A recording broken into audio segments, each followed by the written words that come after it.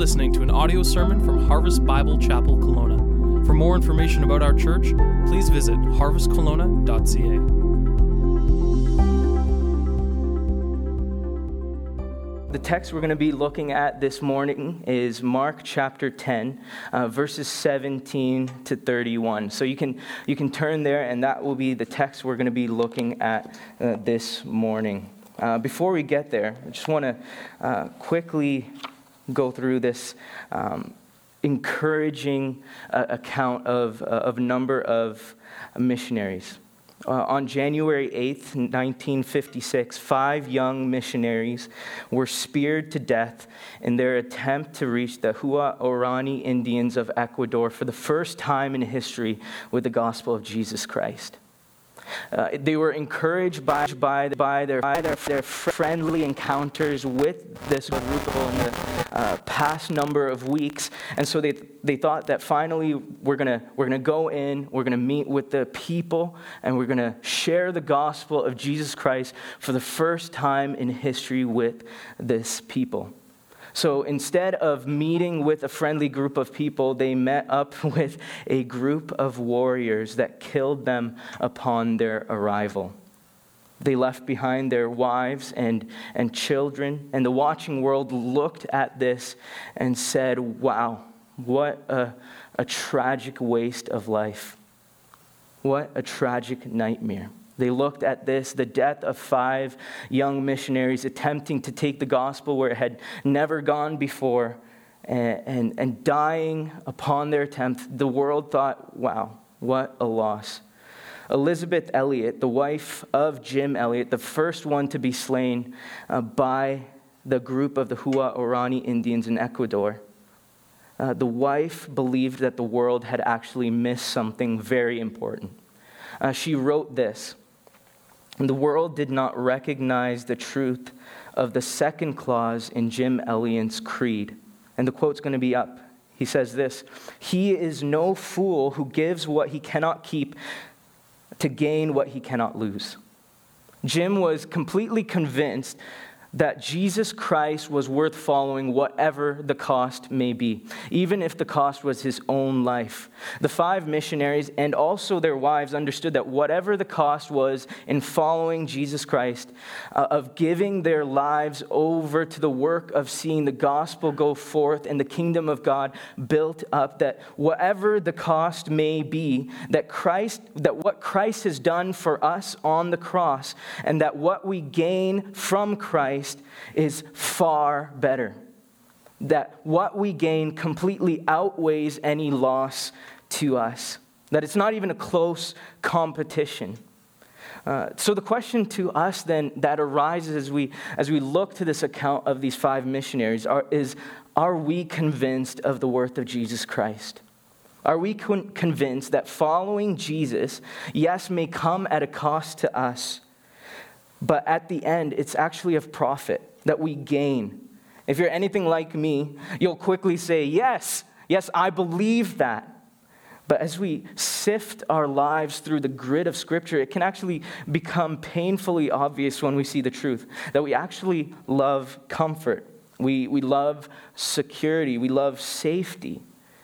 If we're honest, at times those things can draw us more than the call of Jesus Christ on our lives. And yet the call of Christ on our lives remains the same as the call he made to his disciples.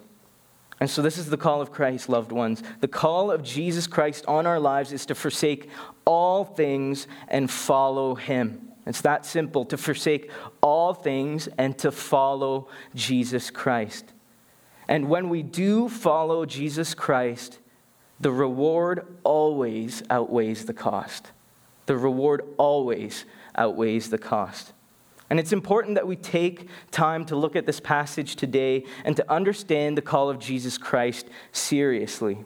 Thabiti Anuible, he says this about the call of Jesus Christ. Claiming to be saved without actually following Jesus is demonic nonsense. For the Christian, following Jesus Christ is not optional. We cannot say that we love Christ and claim to be saved and yet not follow after him. So we must pay close attention to the call of Jesus Christ. And we must also be convinced that the gain that Christ promises when we follow him is actually worth it. That though the cost may be great, that our gain in Christ is even greater. So let's look at our passage this morning. Mark chapter 10, verses 17 to 31. This is the word of the Lord. And as he was setting out on his journey, a man ran up and knelt before him and asked him, "Good teacher, what must I do to inherit eternal life?" And Jesus said to him, "Why do you call me good? No one is good except God alone. You know the commandments. Do not murder. Do not commit adultery. Do not steal. Do not bear false witness. Do not defraud. Honor your father and mother." And he said to him, "Teacher, all of these I have kept from my youth." And I love this. Jesus, looking at him, loved him and said to him, "You lack one thing. Go sell all that you have, give it to the poor, and you will have treasure in heaven. And come, follow me." Disheartened by the saying, he went away sorrowful, for he had great possessions. And Jesus looked around and said to his disciples, "How difficult it will be for those who have wealth to enter into the kingdom of God." And the disciples were amazed at his words. But Jesus said to them again, "Children, how difficult it is to enter the kingdom of God. It is easier for a camel to go through the eye of a needle than for a rich person to enter the kingdom of God." And they were exceedingly astonished and said to him, "Then who can be saved?" Jesus looked at them and said, "With man it is impossible, but not with God. For all things are possible with God." Peter began to say to him, "See, we have left everything and followed you." And Jesus said, "Truly I say to you, there is no one who has left house or brothers or sisters or mother or father or children or lands for my sake and for the gospel, who will not receive 100-fold now in this time houses and brothers and sisters and mothers and children and lands with persecutions, and in the age to come eternal life. But many who are first will be last, and the last first." Now, that is the word of the Lord for us this morning. So the passage we find ourselves this morning then is an interaction between Jesus and a potential disciple. The Gospel of Mark, time and time again, turns to the theme of discipleship, with Jesus calling towards discipleship and the audience either responding by following after him or opposing him. There's no middle ground in the Gospel of Mark for the audience when they look at Jesus. There's no fence that you can sit on. Just a few chapters before, in Mark 8, Jesus predicts his death and resurrection, turns his face towards Jerusalem, and begins his journey to the cross. So in this passage, Jesus and the disciples are journeying towards Jerusalem. Jesus completely and fully aware of what awaits for him in Jerusalem, namely the cross. And they encounter a young man with a noble question. The call of Jesus remains the same to this young man. Forsake all and follow him. Why? Because when we follow Jesus Christ, the reward always outweighs the cost.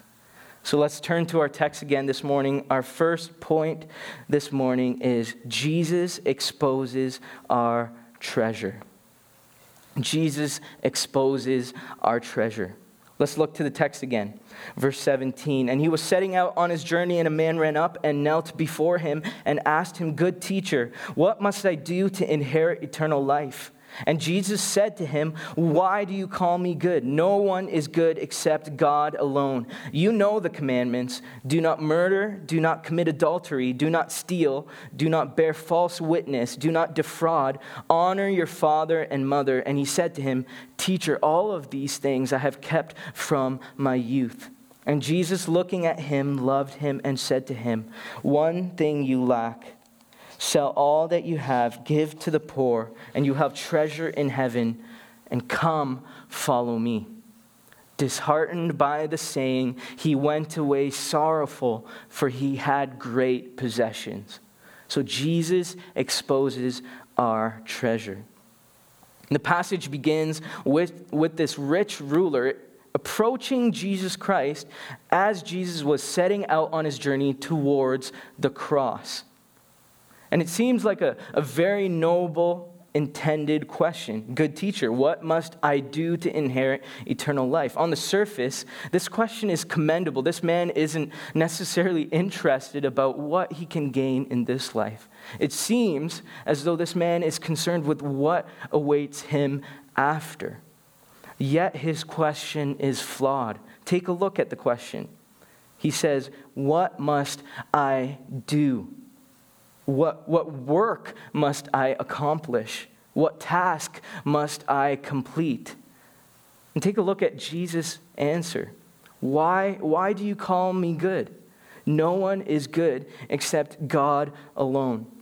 Now, it may seem that Jesus is avoiding the question and turning somewhere else. But what Jesus is doing here is Jesus knows the heart of man. John chapter 2, verse 24 says this clearly. Jesus knows what is in the heart of a man. And so instead of addressing the surface level of this question, Jesus addresses the heart. That knowing that though the surface level of this question is commendable, Jesus sees the ruler's self-reliance and self-righteousness. Knowing this, Jesus establishes and points to the true standard of righteousness and goodness before even answering the question or going forward. And so Jesus points to God himself. So here's what Jesus is doing. The man approaches him and says, "What must I do to inherit eternal life?" So Jesus addresses his heart and says, you want to know what you can do? Before we get to works of righteousness, we must first define what righteousness and good is. And so here's a definition. He gives the definition to the man. It is God himself. No one is good except God alone. So compared to the goodness and righteousness of God, the righteousness of man is rendered as nothing. A man doesn't boast about his own height when he's standing next to Mount Everest. He instead looks, he stares, and he's utterly humbled by the great vastness that is the mountain. Likewise, the goodness of God eclipses completely any effort and any work of good that we could ever do. Only when we see God rightly can we see ourselves rightly. And so Jesus addresses him. You want to know what to do to inherit eternal life? Here's the standard. Take a look at the goodness and the righteousness of God. For when we cast our eyes on the overwhelming goodness of God, our righteous works are exposed as falling short. Why? Because the bar is far too high. The bar is far too high. So after making clear the standard of goodness, which is God, Jesus entertains the man's question. So if you want to know what to do, you know what to do. You have the law. The law is right there. Jesus says, you know the commandments. Do not murder. Do not commit adultery. Do not steal. Do not bear false witness. Do not defraud. And honor your father and mother. Here's the law. If you want to know what you can do to inherit eternal life, turn to the law of God. By doing this, Jesus actually says a couple things about the law of God. Oftentimes, we as Christians have made this false dichotomy between law and grace. But what Jesus is doing here, he's showing, one, that the law of God is good. Why? Because it's a reflection of who God is. The law of God is good because it's a reflection of the one who has given the law. And because God is good, the law is good.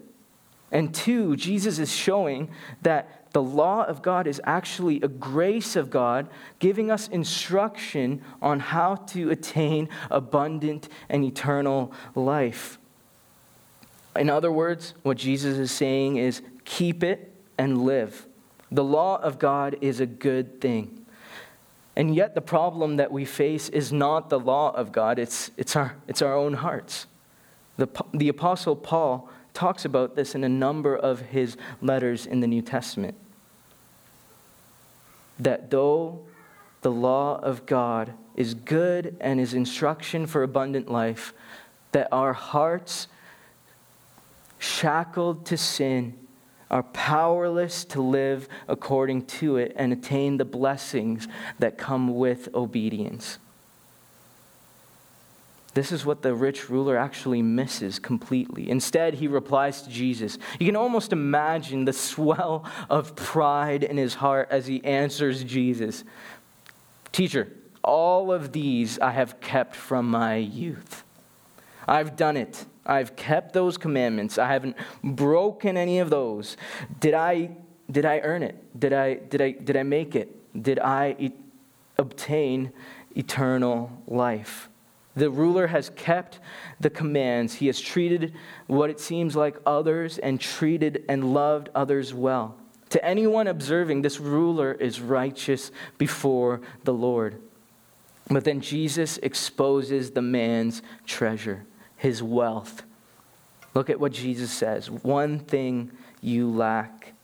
Go, sell all that you have, give to the poor, and you will have treasure in heaven. And come, follow me. So Jesus, perceiving the treasure of this man, tells him to forsake all of it and follow him. And the rich ruler instead doesn't even say a word and says, and this is what the text says about him. Disheartened by the saying, he went away sorrowful, for he had great possessions. Notice how earlier, when the man asks Jesus, what must I do to inherit eternal life? Jesus tells him, you know the commandments, and he lists them off. You might have noticed that all of those commandments actually come from the 10 Commandments, but some of them are missing. The commandments that Jesus recites are commandments that have to do with our love and our conduct with one another.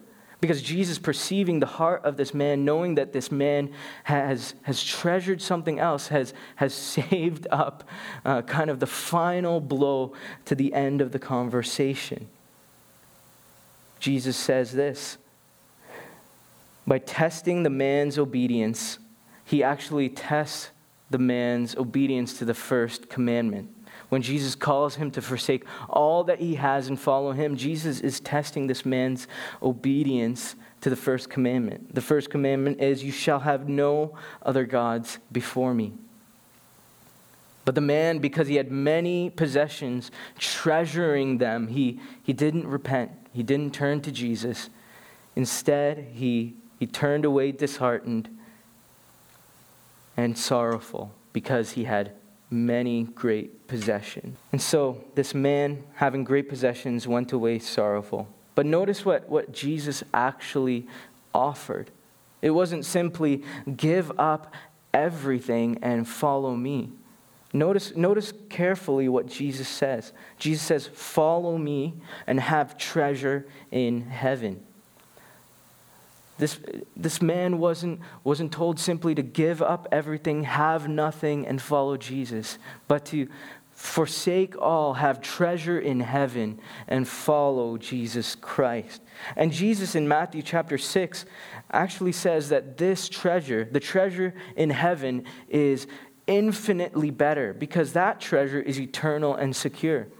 He says this, "But lay up for yourselves treasure in heaven where neither moth nor rust destroys and where thieves do not break in and steal." So the ruler, seeing the explicit command of Jesus Christ to forsake all and to follow him, and the offer of Jesus Christ to have treasure in heaven, instead of following Jesus, turns away and walks away sorrowful. Martin Luther says this, the quote will be up on the screen. "Whatever your heart clings to and confides in, that is really your God." Whatever your heart clings to and confides in, that is really your God. Though the ruler by external obedience was observed to be righteous and loving of God, his real God was his treasure and his wealth. He was not a steward or master of his possessions as God calls us to be, but instead his possessions and riches were a master over him. As we come to Jesus, he exposes our treasure. Notice, he does this in love. And Jesus, looking at him, loved him. Jesus exposes our treasure in love, not out of anger or judgment. Jesus loves us too much to let us go on too long leaning on things that cannot bear the weight of our affection.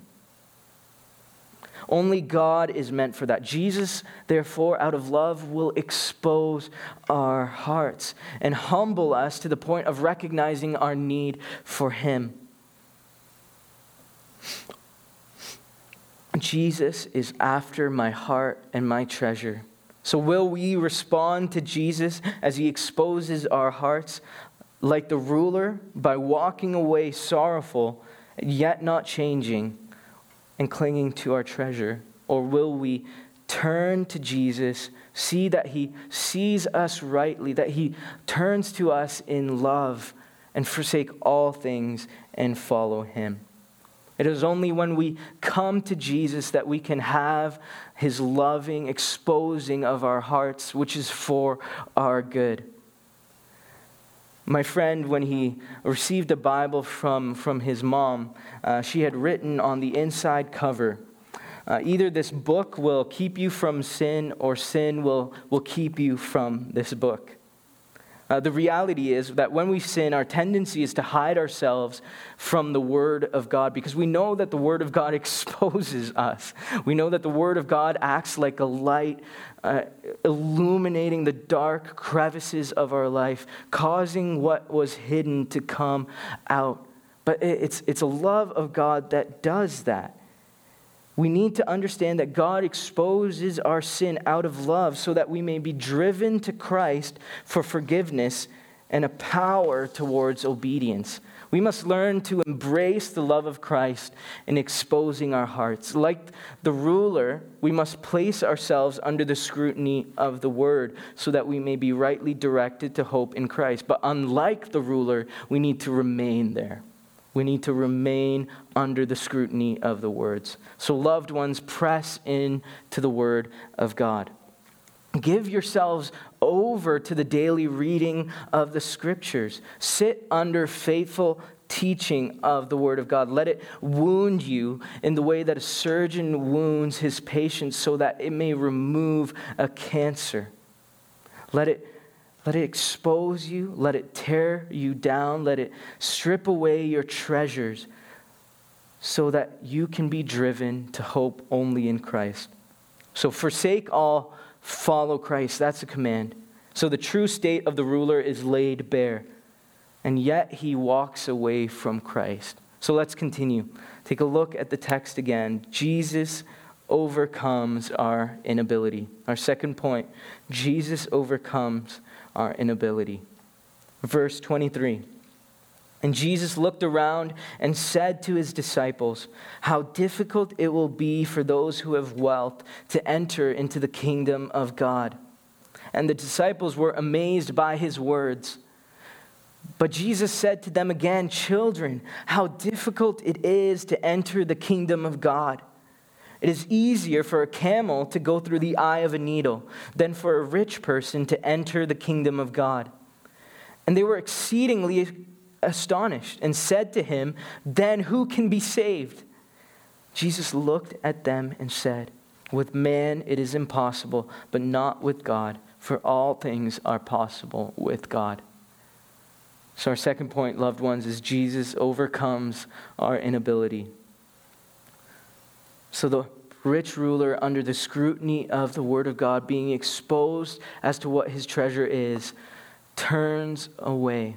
And so Jesus then turns to his disciples and makes this amazing statement: how difficult it is for those who have wealth to enter the kingdom of God. And right there, the text says the disciples' reaction. The disciples were amazed at his word. But Jesus said to them again, "Children, how difficult it is to enter the kingdom of God. It is easier for a camel to go through the eye of a needle than for a rich person to enter the kingdom of God." And John Calvin says this: "Riches do not in their own nature hinder us from following God. But because of the depravity of the human mind, it is scarcely possible for those who have great abundance to avoid being intoxicated by them." This is what Jesus is saying. And this is what Calvin is saying. That wealth in and of itself isn't evil. Riches are, and wealth and money are a gift from the Lord to be used and stewarded for his glory, to bless and to care for others. So riches in and of themselves aren't evil. It is us. It's our hearts. It's because of this is what Calvin says, right? It's because of the depravity of the human mind, it is scarcely possible for those who have great abundance to avoid being intoxicated by them. These statements that Jesus made about wealth and how difficult it is to enter the kingdom of God caused the disciples to be amazed. We can assume that at least some of the disciples that were with Christ at the time, had some sort of business and a number of possessions. We know that Peter himself had a fishing business that he went back to after the death of Christ. But more so we know this caused them to be amazed because it went contrary to what they understood in the culture regarding wealth. At the time, great wealth and possessions were seen by the people as a blessing from God, and it is. It is. That those who had much possessed it because the Lord showed them great favor. These individuals were then confirmed in their righteousness by their many possessions, while the opposite, that those who were sick and in poverty, were seen under the judgment of God. This is the framework that Job and his friends had.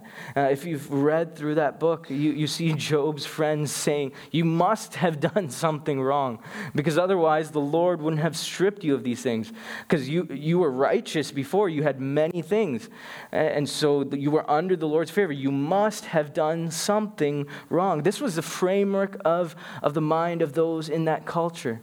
That wealth and health was favor from the Lord, and that sickness and poverty was his judgment. And so this is what Jesus is going against then. That those with many possessions and wealth aren't any better able to please God because of their riches. That though the culture saw it as this, that though they saw that the rich could gain more favor by giving more to the temple, by buying the best kind of sacrifices, that they could afford the animals without blemish, that because they had the resources to do these things, that they could earn the favor of God. So Jesus, knowing the framework of these people, tears it down. And he says it's difficult for a rich man to enter into the kingdom of God. And so Jesus illustrates this. He says it's easier for a camel to go through the eye of a needle than for a rich person to enter the kingdom of God. I don't know if any of you have tried that. Even picturing it is impossible. The camel was the largest animal in that region. And so Jesus calling the camel to mind was this massive animal, and the eye of a needle, a tiny opening. So what Jesus is saying is pretty clear.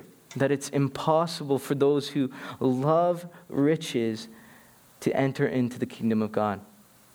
So here we are, the people's understanding that wealth is blessing, a sign of favor from God, that because it enables me to please God and earn favor with Him. And then Jesus makes these statements, how difficult it is. It is easier for a camel to go through the eye of a needle. So then we can understand why the disciples were so amazed and asked this question. And we should be driven to the same question. Then who can be saved? Put yourselves in the shoes of the disciples.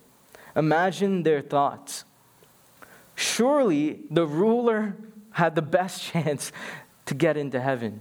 He obeyed all of the commandments that Jesus listed. And he had the wealth to back it up. He had the favor of the Lord. He was able to love on people more. He was able to give more to the Lord. If this man can't make it, then who can? How are we who are poor going to make it into heaven? So in this moment of devastation, Jesus brings further hard truth. He says, with man, it is impossible. Notice how Jesus has taken it even further. It's no longer simply difficult for the rich, but impossible for all men. No longer just difficult for the rich, but impossible for all men. Jesus, with love, see how in the verse, again, he looks at the disciples. This is a look of affection. Lays bare not just the condition of those who love money, but the condition of all men. That salvation, who can be saved? It's impossible with man. This is you and I.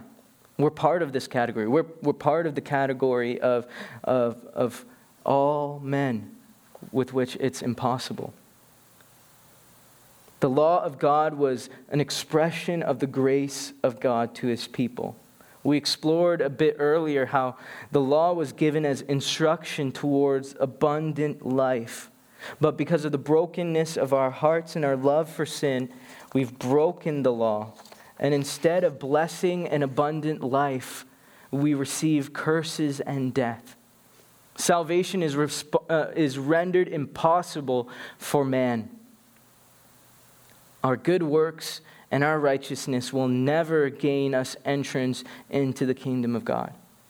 There's no resume that we can give to God and say, this is why I'm qualified. I've done these things. I've given to these organizations. I've given my life over to these works. I've traveled to the harshest countries and given my life over to seeing it developed. There's nothing we can do to say to God, this is why I'm qualified. He's already rendered it impossible for man.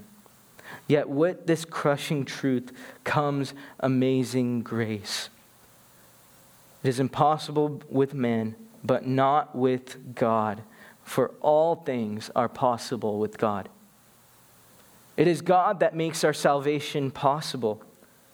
That Christ, perfectly obeying the law, earns for us blessing and eternal life. This is the whole purpose of Christ's coming, to do what we could not. But don't forget, Jesus is on His way to Jerusalem.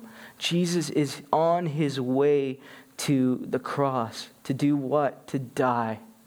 In our place, Jesus takes on the curses and the consequences of death that were upon us for our disobedience to the law. Dying in our place. But He didn't remain there, loved ones. That's why it's amazing. Christ rose again, proving that His payment was enough and that He is the first fruits of the resurrection of which we will be a part of. But we must see the weaknesses of our efforts first. And that our works cannot save us. And instead throw ourselves on to Jesus Christ and the work that He has accomplished. God Himself has won our salvation. With man, it is impossible, but not with God. Our call then is to repent and turn to Christ. Jonathan Edwards says this: "You contribute nothing to your salvation except the sin that made it necessary. Christ has done it all. We need to simply press into the work of Christ and rest in his finished work for us." We need to celebrate this often. If you look throughout the scriptures over and over again, there's this call to remember. Why? Because as men and women, we are quick to forget what the Lord has done for us. So remind yourself of the work of Jesus Christ. Remind yourself of the gospel often. How? Find ways to make the gospel fresh in your eyes. And find ways to rejoice in the cross of Christ. Whether that being reading the Gospels in Scripture often, listening to the testimonies of others, reading books by others, making and presenting the gospel and applying it in fresh ways, or listening to robust songs of worship that talk about the glory of Jesus Christ and what he has done for us. Rest and celebrate what he has done for you. So Jesus has done which was impossible for us. So let's continue in our text. Take a look at verse 28. Peter began to say to him, "See, we have left everything and followed you." Jesus said, "Truly I say to you, there's no one who has left house or brothers or sisters or mother or father or children or lands for my sake and for the gospel will not receive 100-fold now in this time, houses and brothers and sisters and mothers and children and lands with persecutions, and in the age to come eternal life. But many who are first will be last, and the last first." So first, we saw Jesus exposes our treasure. Second, Jesus overcomes our inability. And lastly, Jesus promises our gain. Jesus promises our gain. Peter responds to Jesus on behalf of all the other disciples and says, "See, we have left everything to follow you." We've left our jobs, our homes, our reputation, our comfort, our families. We left everything to follow you. You have to wonder what would cause someone to abandon everything and follow a teacher from an obscure town with teachings that were often controversial and offensive. We see this play out even in John 6. After a message that was seen by the Jews as offensive and blasphemous, John records the fallout of this particular message. John says this, that after this, many of his disciples turned back and no longer walked with him. So Jesus said to the 12, "Do you want to go away as well?" Simon Peter answered him, "Lord, to whom shall we go? You have the words of eternal life, and we have believed and have come to know that you are the Holy One of God." The disciples have left everything and followed Jesus. They have come to understand and believe that Jesus has the words of eternal life. We must be convinced of this. We must be convinced that Jesus is the Holy One of God, and that though his words confront our sin and expose us, they're ultimately words leading to eternal life. They drive us to cling to Christ and the salvation that he has already won. And so this is what the disciples have done. They've trusted in the word of Christ and have forsaken all things to follow him. Peter is stating that he, along with all the other disciples, have done exactly what Jesus has prescribed to the rich man to do. Jesus told the rich man, "Sell all that you have, forsake all things, and follow me." And so after the rich man walks away, Jesus turning to the disciples then respond saying, "We've done that. See, we've forsaken all things to follow you." Following Jesus didn't come easy for the disciples. It cost them greatly. And this will be true for all true disciples of Jesus. There will come a cost. To follow Jesus is to leave behind everything. And so Jesus responds to them by comforting them. Look at his words. Truly I say to you, there is no one who has left house or brothers or sisters or mother or father or children or lands for my sake and for the gospel who will not receive 100-fold now in this time. Houses, brothers, sisters, and mothers, and children and lands with persecutions, and in the age to come, eternal life. So Jesus comforts us that though following him will come with persecution, and loved ones, we ought to expect the persecution. Persecution is to come. Jesus promised that. But even with persecution in our following after Jesus Christ, that we actually gain. We actually profit. In this time, while we live, what the followers of Jesus Christ gain in pursuit of him is a spiritual family of God, the church. What we lose in following Jesus, we gain 100-fold in the body of Christ. So the question to us is, do we see the church this way? Do we see the church as the prize of Christ to us? Do we see the church as profit of Christ to us? That what we have lost in the world, we have gained in the church. How small our view of the church often is. Jesus says that in forsaking him, we actually gain in this life 100-fold in the church. I grew up for most of my life apart from my extended family. We left all of that behind in Sri Lanka. When we moved to Canada, we were brought into the faith. The Lord saved us and our family. And honestly, I can tell you, I have not felt a loss in losing relationship with family, but I've gained 100-fold in the church of Jesus Christ. This is what Jesus is saying. Though you may leave behind family and houses, relationships and possessions to follow Christ, that in the church you find abundantly more, 100-fold more in Jesus Christ. John Piper says this also, that not only are we comforted by the church in this life, but that Christ himself makes up for every loss. If you give up a mother's nearby affection and concern, you get back 100 times the affection and concern from the ever-present Christ. If you give up the warm comradeship of a brother, you get 100 times the warmth and camaraderie from Christ.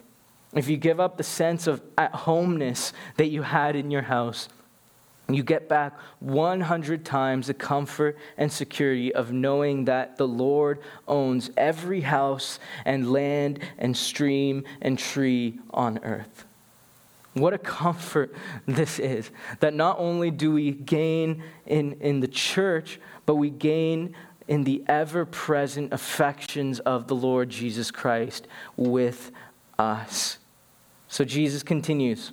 Not only do we gain in the comfort of the church and the closeness of Jesus Christ in this life, but in the life to come, Jesus gives us eternal life. What the rich ruler said that he desired, yet abandoned upon hearing the instruction of Christ, we gain it when we receive Christ's word, listen, obey, and forsake all to follow him. We gain in this life. But Jesus promises an even greater reward to come. That by the cross to which Christ was looking forward towards and journeying to, that by his blood that he has paid for our debt and secured for us life eternal. That death becomes simply a doorway into fuller and more abundant life. Loved ones, at the same time, Jesus doesn't diminish the cost to us. Jesus doesn't minimize that it will cost us a lot, that we will feel pain and hurt at times. But what motivates us through that is the joy to come. Turn with me quickly to John chapter 16. Jesus says this in verse 20. Truly, truly, I say to you, you will weep and lament, but the world will rejoice. You will be sorrowful, but your sorrow will turn to joy. And then Jesus paints this picture. When a woman is giving birth, she has sorrow because her hour has come. But when she has delivered the baby, she no longer remembers the anguish for joy that a human being has been born into this world. So also you have sorrow now, but I will see you again, and your hearts will rejoice, and no one will take your joy from you. Amen? Amen? That though the pain may be real and the sorrow will be great, and the Lord will say that in the midst of our sorrow and our hurt, the world will rejoice. They're taking pleasures in the things of the world. But the Lord says that, but hold on, the pain is like birth pains giving result into abundant joy in Jesus Christ. And Jesus says that this joy is not like the joy of the world that will end when we finish our course here on earth. But this joy, when Jesus comes, he says, no one will be able to take it away from you. So when we understand the promises of Christ and what Jesus says we gain by following him, not only in this life, but in the age to come, we are motivated towards persevering faith. Here's what happens. I will willingly forsake anything and everything to follow Jesus when I am truly convinced that no matter the cost, that what I gain in Christ is infinitely better. We all know how profit works, that though there is a cost, the profit comes because what we gain is more than what we lost. And this is what Jesus is saying, that no matter what the cost is, the gain is infinitely better. And so why would we hold back anything? This is what Jesus is calling us to. That no matter the cost, that I gain abundantly more in Jesus Christ. Today we find the gap between the conviction of the culture and what it believes and what Christ said and taught is continuing to widen. And so what Jesus says, that followers of Christ will find themselves more and more opposed to the world. Persecution, though it is still small compared to our brothers and sisters around the world, persecution is coming, it's building, and its opposition is growing against the Lord and the truth that God has expressed in the Word of God. That though there is persecution, Jesus said we are to expect it when we follow him. This is the comfort, though, that Jesus gives to his disciples. The fellowship of the church, the closeness of Jesus Christ, and the gift of eternal life to come. Jesus says that these three things are of profit to you when you follow Jesus Christ. That there is no cost that will come that will ever come close to what we gain in Jesus Christ. So Jesus concludes with this. But many who are first will be last, and the last first. And Jesus summarizes then all that has happened in this encounter. The kingdom of God is not like this world. Those who invest everything in this world, pursue worldly treasures, build up earthly wealth, will find themselves lacking in the age to come. But it is those who forsake all things for the sake of Jesus Christ and for the sake of the gospel and for the sake of the lost, for the sake of the kingdom of God that will find themselves richly blessed in Christ. That's why Jesus says that those who are first will be last and the last first. It is those who give themselves over to the work of Jesus Christ, completely forsaking all things that gain everything. His call then is to forsake all things and follow him. Loved ones, lay down your treasures, rest in his complete work, and trust in his promises. If we call ourselves Christ followers, we must follow in the way that he has instructed for us to do. As we conclude, turn with me to Philippians chapter 3. Paul here talks about and states the all-surpassing worth of Jesus Christ above all things. May this be a great encouragement to you. Philippians chapter 3, verses 7 to 8. But whatever gain I had, I counted it as loss for the sake of Christ. Indeed, I count everything as loss because of the surpassing worth of knowing Christ Jesus, my Lord. For his sake, I have suffered the loss of all things and count them as rubbish in order that I may gain Christ. I'm going to read that one more time. But whatever gain I had, I counted as loss for the sake of Christ. Indeed, I count everything as loss because of the surpassing worth of knowing Jesus Christ, my Lord. For his sake, I have suffered the loss of all things and count them as rubbish in order that I may gain Christ. In order that I may gain Christ.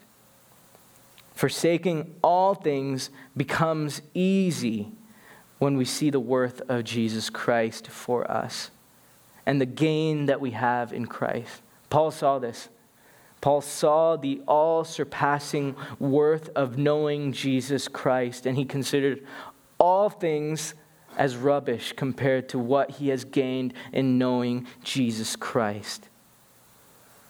So we need to put on the right perspective. We need to see what we have in comparison to Christ.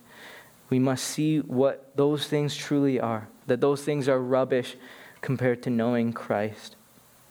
So the call of Jesus on our lives then, loved ones, is to forsake all and follow him.